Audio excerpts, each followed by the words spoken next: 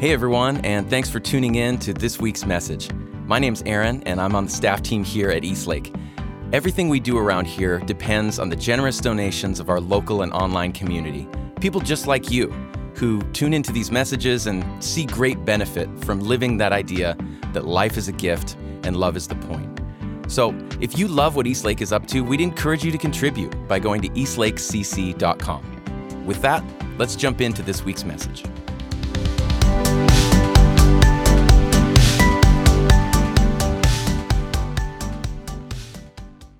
Today, we hear from Bethel Lee as she continues our series, Everyday Spiritual Practices. Please check the description for links to our quarterly Spotify playlist and guided meditation.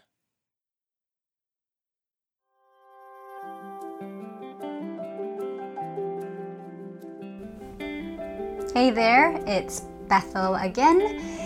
And again, there is no Sony today, so I will try again next week. But welcome to session number 3, Asking, the Spiritual Practice of Desiring. I'm sure many of you know who Rob Bell is, yeah? Well, about 7 years ago, Dave and I were surfing side by side with Rob Bell in the ocean off the coast of Laguna Beach. Not because we're friends, but because we paid to be there with him on this 2-day retreat that he was hosting. And we decided to go on this retreat. I asked Dave if we could go on this retreat because I was not doing well, had not been doing well for about 3 years, maybe longer. And in particular, I was struggling a lot with the misalignment I felt in being a congregational minister, which I've spoken about in some other talks. So I was going on 3 years of really struggling with this and starting to feel like a shell of a person, going through the motions, pretending to be someone I wasn't, 3+ years of trying to stop the leaking, the way my life energy felt like it had been seeping away from me. And though the reasons for my sadness, my discontent, were likely bigger than just my vocation, it did feel like the unease that I felt with my identity as a minister had a lot to do with the leaking.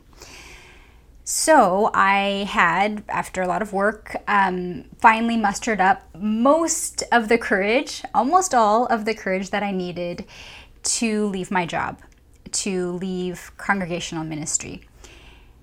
But I was still a little bit scared to pull the plug. So I decided to go on this retreat as my final Hail Mary to give me, hopefully, I hoped, the confirmation that I needed to lock in my decision. Would 2 days with Rob Bell magically re-inspire me to do the right thing, what I thought was the right thing, which is to be the minister I believed everybody wanted me to be? Or would this retreat give me the peace for me to do what I really desired, which was to resign from my job? Now, if you're familiar with Rob Bell, then you know how this guy just exudes contentment and this giddy happiness. It's no wonder that his last, I believe, speaking tour was all about joy, because that is something he just has in spades. He just seems to innately and consistently be joyful. Now, if any of you are familiar with not being that kind of person, with being the other kind of person, the discontent and unhappy kind, then you know how hard it is to be around happy people when you're not feeling so happy. So on this retreat, I wasn't really able to receive that much because in my very unhappy state, I found that I just kept getting triggered by his joy. Now, I was a pretty darn happy baby and kid and youth, but in many different ways, clinical depression has had a pretty big presence in and around my life. And over time, I feel like it just kind of grew on me. I took a liking to it. And though I myself am not clinically depressed or haven't been diagnosed as such, I lean that way. I kind of feel like it runs in my blood. Koreans actually have a term for this. It's a very uniquely Korean term. There's no English equivalent. And it's called han. In short, rage and regret. But it's kind of hard to explain. It's this concept of this deep internal sorrow, resentment, grief, regret, and anger that Koreans believe that we kind of just all share. Like this collective trauma that we have from years and years and years of oppression and struggle. And so this han just kind of simmers in all of us and sometimes explodes. So I feel like that's in my bones, in my blood. And I think it really got turned on for me. My turning point toward this was when I started graduate school, I believe in 2005. That's really when I started to lean into negativity, pessimism, anxiety, gloom, and doom. And for many, if you grow up with depression in or around you, even if you don't like feeling negative, pessimistic, anxious, gloomy, and doomy, over time it can start to feel quite safe to be in this realm. Because, if nothing else, it's familiar and predictable, and it has a protective quality to it as well. It crystallizes this barrier between you and other people as you emit this do not enter, do not say hello to me aura, which keeps people at a safe distance. It keeps you safe from potential disappointments and hurts that you could experience if you risked the vulnerable act of hoping, trying, and desiring. And it's tempting to remain in this gloom and doom realm because there's this superiority effect that happens where you feel like, well, I may be sad, but at least I'm smarter than those dumb happy people over there who don't realize how horrible and terrible the world really is. And there's a number of different pockets of the population that try to keep people in this gloomy realm for different reasons. But one population that I'm familiar with is the Christian one, and certain wings of Christianity are very guilty of doing this. I think one of the best things about the Christian tradition is the unapologetic wisdom it has to offer regarding suffering, how it teaches us that suffering and pain are an integral part of life. And I'm no fan of the prosperity gospel, which is the other extreme, I'd say. But I've witnessed and personally been influenced by all the ways that Christian folks can kind of start to idolize suffering and demonize happiness. And I think this is for a lot of reasons, one of which is that if you were brought up in Western Christianity in North America, the kind of religious ethos that we received was heavily filtered by the Puritans. And without going into a whole history lesson about them, let's just say that they were not interested in having any fun.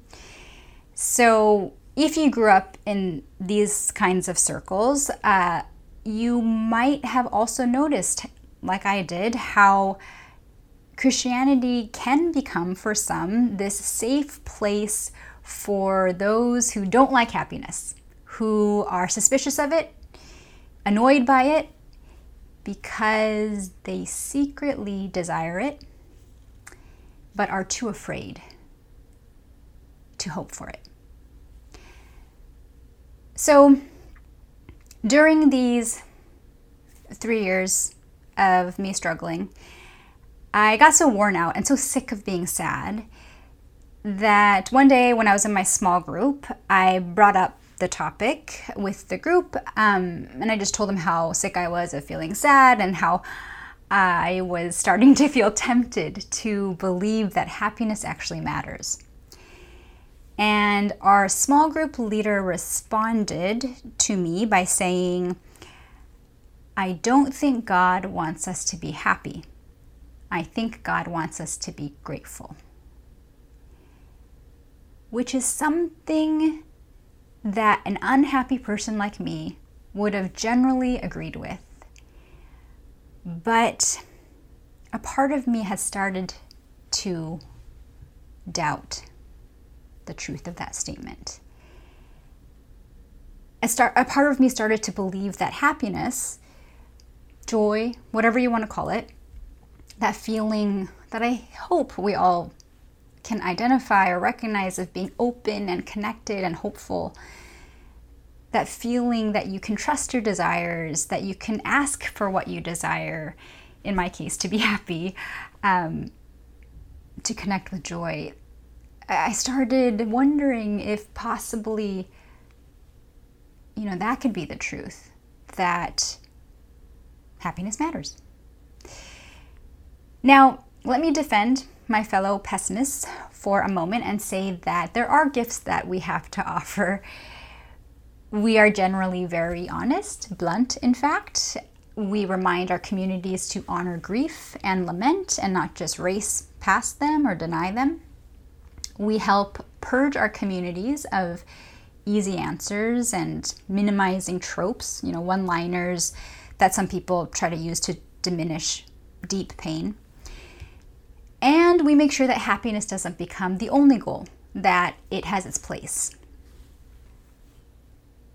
But the God that I believe in, the reality that I believe in, I just don't see how it would be pleasing to the source of life and love for anybody to be miserable. That just doesn't resonate as true for me.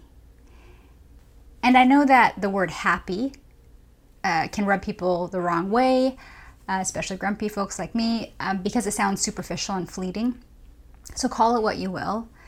But at the end of the day, it's just kind of about this trust in goodness, this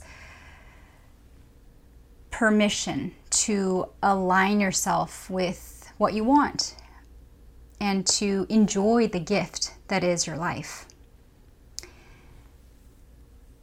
All to say that I left the retreat with Rob Bell just as grumpy as I was when I got there, as I just needed more than 2 days to really thaw out my heart.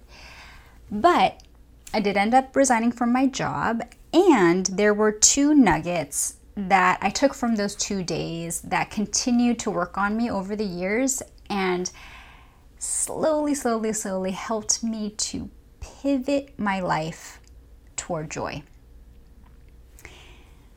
The first nugget was this. So Laguna was the second time that I had ever surfed before, and it was actually really fun because our teacher there did all of the hard parts of surfing for me. He would swim me out to the ocean, which I found so difficult because these little arms weren't getting me anywhere, and then he would push me off at the right time. So he did all the hard parts for me, so it was a fun time.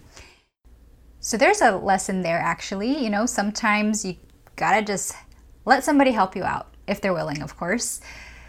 If you want to enjoy life more, be willing to accept the help of others. But I was surprised that I had a good time surfing because I was not looking forward to it. Surfing was actually one of the reasons I didn't want to go on this retreat, because I did not enjoy my first experience of surfing, which was years before in Hawaii. So if you've taken a beginner surfing class, then you've probably had a similar experience. But for those of you who haven't, what happened in my class anyway, is that first the teacher takes you out toward the water, but you remain on the sand, and everybody lays out their boards, and then they teach you all of the basics, and you practice popping up on your board and getting your feet planted right and all of that before you go into the water. But the most important thing that my teacher told us was, do not look where you do not want to go. And this was particularly important to emphasize for us because the beach that we were at, we had a whole bunch of rocks right next to us. Lots of big, sharp rocks on the beach over to the left if you're coming toward the shore. So our teacher, told us that when humans are scared, they tend to look at the thing that they're afraid of. But if you're on a surfboard, whatever you look at, your body will shift in that direction and you'll coast right to it. So do not look at the rocks, said my teacher. Don't focus your attention on where you do not want to go. Well, I was scared of them rocks. So when I popped up on my board for the first time in the water, and the waves were really choppy, and it was really disorienting as I had no muscle memory for what I was doing. It kind of reminded me of driving a car for the first time. All I did was make sure that I didn't look at the rocks. So as I turned my head to the right, my eyes clocked into a little boy sitting on his surfboard in the water, and I just coasted straight toward him. I could not look away. Somebody was taking photos of this that I saw afterwards, and in one of the pictures you can see two surfing teachers just looking at me, shaking their head. So I tried one more time, got on the board again, and the exact same thing happened with the exact same boy. I ran right to him, and at the last minute, one of the teachers actually was able to kick the front of my board out of the way so that I wouldn't hit him. So the kid was fine, and I did not want to surf anymore. Until Laguna, where I actually had a good time because I was able to stop looking in the direction that I did not want to go. And that lesson just continued to work on me over the years. And I just thought a lot about how much I had done this in my life. By being too afraid to want what I want, to ask for what I want, and to move in the direction of my desires, instead, I did the opposite so many times. So just remember that when you keep staring at the car crash, you're more likely to get in one yourself, right? So do not look at where you do not want to go.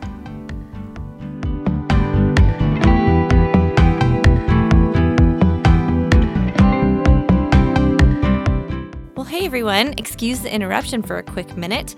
My name is Kristen. I'm one of the team members here at Eastlake, and we're so glad that you're joining us today on the podcast. It's been so encouraging for us to hear stories from people all over the country and the world who are listening to these messages and resonating with this idea that we just keep saying over and over again, which is life is a gift and love is the point, and that we are all committed to being a beneficial presence in our own community. So thanks for joining us. I hope that that's resonating with you. It's just really fun for us. So wanted to also say thank you to those of you who contribute. This place, all of these things that we do are happening because of people who make consistent, even just small consistent gifts. It helps us plan. It helps us know that there are really people behind us who want this thing to continue. So thank you to those of you who do that. If you haven't had a chance to give yet, I would encourage you to maybe think about doing that if you find this beneficial in your own life. To make a contribution, it's really easy. You can go to eastlakecc.com, and there's a donate button there with all the info. So thanks so much for tuning in. Let's get back to the message.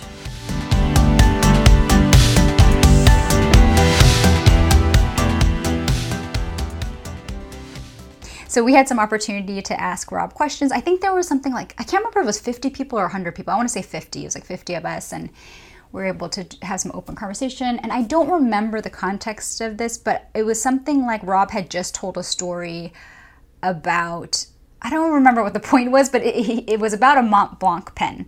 And in the story, he like really, really wants this amazing Mont Blanc pen, and somehow he gets it. It was something like that. And again, I was just triggered once again by his ability to just embrace good things and joy and all of that, because I had such the opposite experience in my life. In my life, when I was ordained as a minister, a friend of my parents actually gifted me with a Mont Blanc pen that I never ever used, because I felt all this guilt about like, what the heck, why should a minister have a Mont Blanc pen? I had all that kind of stuff chatter going on in my head and all these things. So I just never felt comfortable using this pen. I didn't want to use it and somebody look at me using it and think, oh, she's the kind of person who would buy a Mont Blanc pen. Anyways, I had all these issues about my Mont Blanc pen.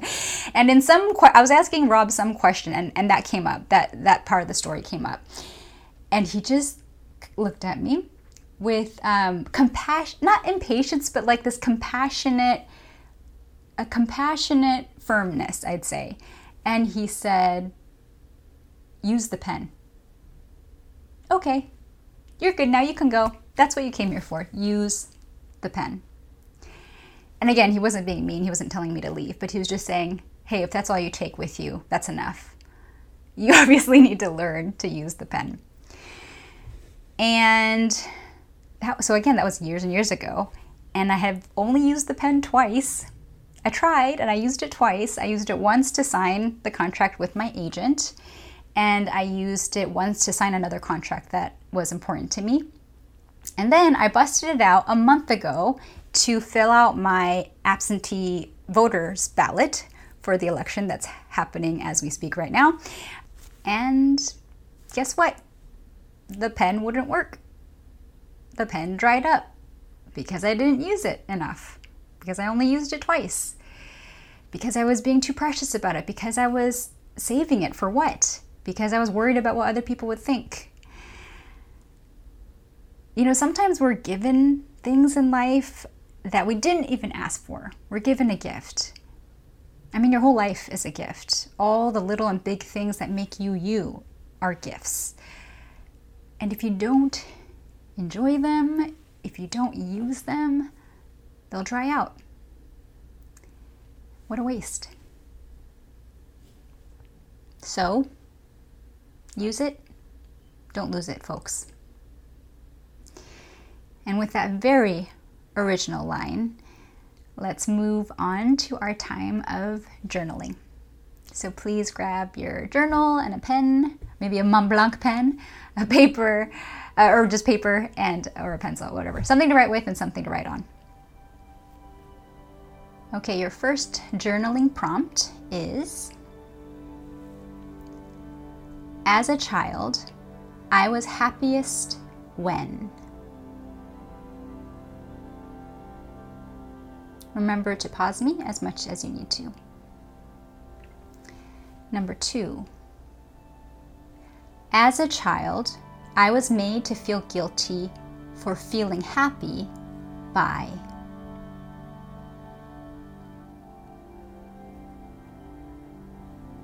Number 3, I feel most pessimistic about.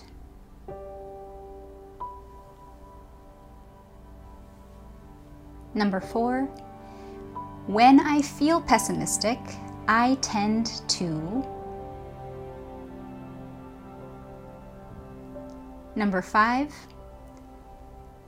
the last time I felt deeply happy.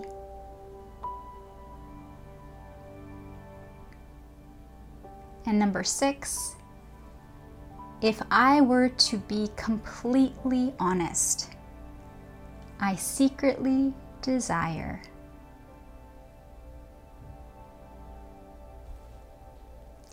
And when you're ready for it, here are your questions, prompts for your circle work, for your group or partnered discussions. Number 1,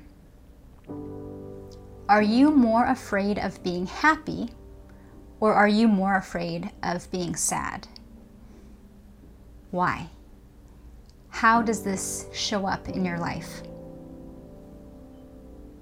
Number 2, if you gave yourself the permission What would you dare to feel hopeful about in your life? And number 3, do you feel able to ask God or the universe or others for what you want? And why or why not? Okay, so now we're going to do a little spiritual practice together. And for this, you do need something. You need something like Play-Doh. So if you're a parent, I'm sure you have so many things in the house you can choose from. If not, just anything that you can like squish in your hands, mold around. It could be wet sand, it could be wet flour. It could be, if you don't have anything that squishy, it could be even just like a bunch of rags or something that you can build with. So building or squishing, anything like that. So please take a moment to go collect your item. And please try this. I think our ego's desire to feel cool gets in the way of so much goodness. So just if you feel that coming up and you're like, I don't want to do that, that's not cool, just tell that ego to simmer down and just give it a shot. Just play along with me for just a little bit. Won't take long. And if you aren't ready, like you don't have your squishy thing yet, then I would just turn this off and come back when you do, instead of listening to this all and then trying it later. It works much better, I think, if you experience it in the moment for the first time as you're hearing me giving you guidance. So when you are ready, just start squishing your material in your hands. I'll probably just call it clay, but whatever it is that you have. Just warm it up in your hands, make it malleable. First, we're going to build a little idol. Not so that you can worship it, but because you already do. And so we just want to identify what that is.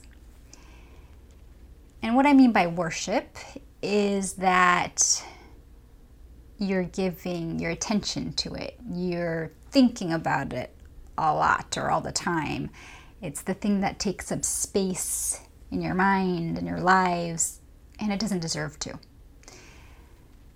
So, just in thinking about that surfing analogy, like where are you being that bad surfer in your life? Like where does your mind and attention keep going to that you don't want it to, almost like a trance? So as you build, and again, put me on pause as much as you need to, but you can build a symbol. It can be abstract or it can be literal, whatever you're making. But just something, a little idol that represents something that you don't want to worship anymore, that you don't want to give your precious attention and your life energy to anymore in the way that you have been. So put me on pause and come back when your idol is ready. Now, with your idol in your hands, just look at it. Just look at your idol as you hear me speak. As you look at your idol, think about all the precious hours this idol has taken from you, all your precious energy. Think about the stress and suffering that it's caused needlessly.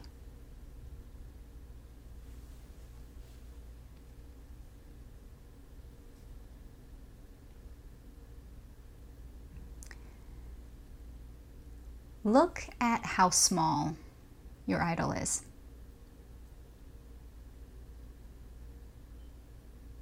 Consider how much bigger and stronger you are than it.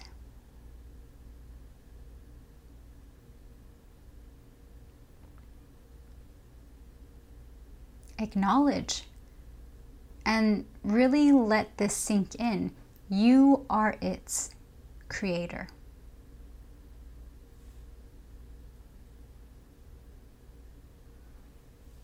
You have the power to give life, and you have the power to take it away.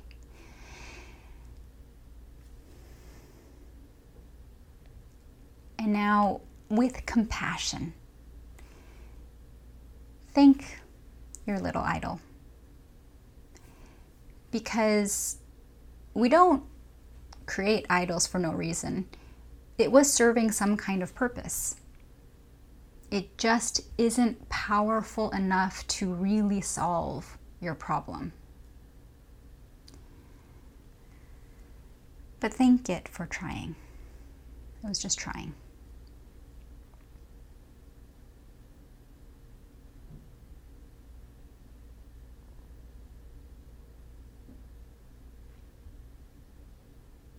Now take a deep breath and squish your idol. Squish, squish, squish. And every time that you start to trance back your attention to this or another idol, just remember this feeling of squishing it. Just squish, squish. Remember that you can just squish, squish, and start again. Okay, now start to play around with your clay or material again. Start squishing it around, making it malleable. We are now going to make an icon.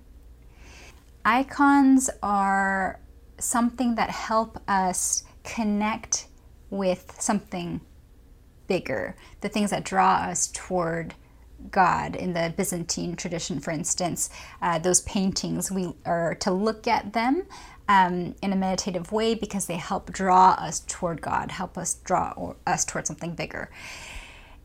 And I believe that anything that you truly desire, not with craving and ego, but when desire comes from the deep wellspring of your soul, I believe that it ultimately connects you with the bigness of life, with God, if that's your language.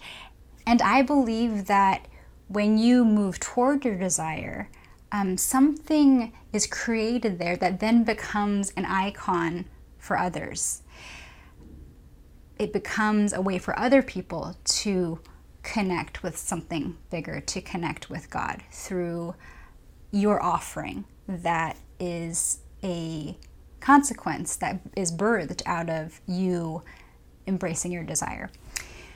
So as you play around with your clay, your material, start thinking about what gives you hope.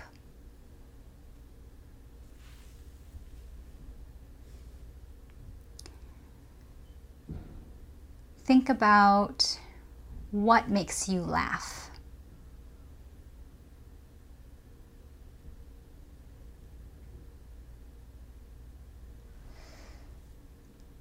Think about what makes you feel loved.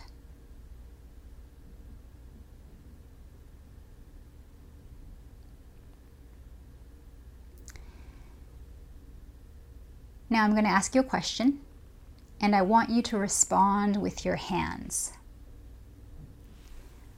What do you want?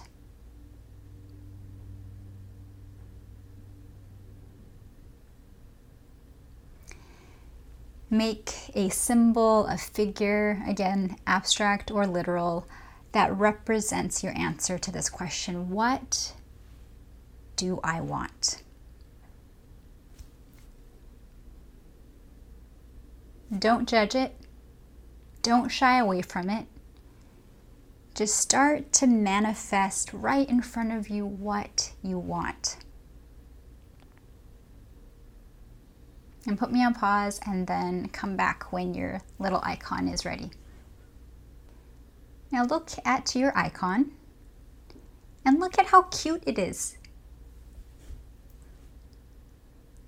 You don't have to be afraid of your desires.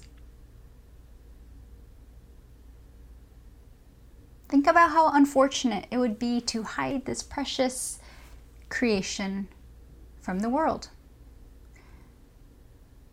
It wants to live. It wants to do good. think about how you have the power to give it life, to turn nothing into something. And think about how it always starts out small. A mustard seed, if you will. So don't be discouraged by its size.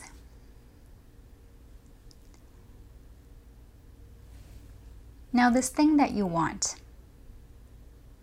if you got it, what would be different about you?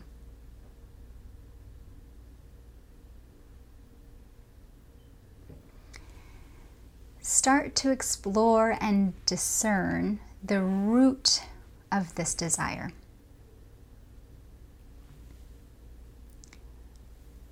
What is the feeling that you would gain if you received this or achieved this or had this? For instance, if your desire was money, what's at the root of that? Is it security? What's the feeling you want to feel? If your desire was a house, is it rootedness to the land, or is it a community? If your desire was like a relationship, is it belonging? Is it adventure? What's at the root of your desire? How would you feel if you had it?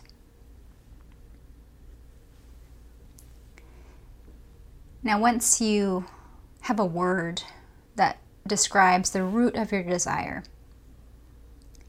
close your eyes.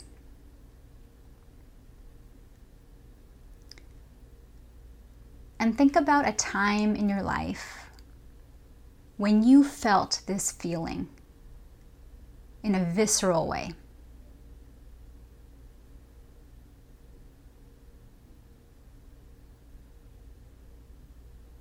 A specific memory.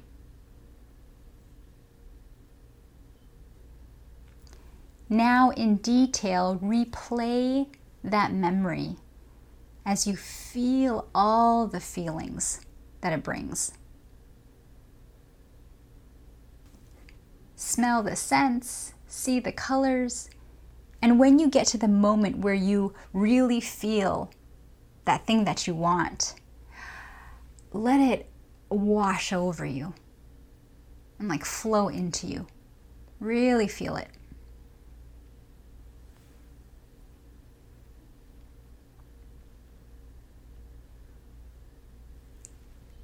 Realize that this thing that you want, this feeling that you want so badly, you have it right now. In fact, you always have access to it.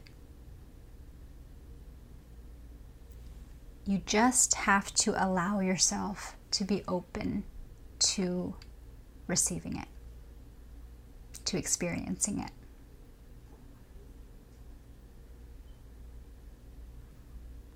You can open your eyes.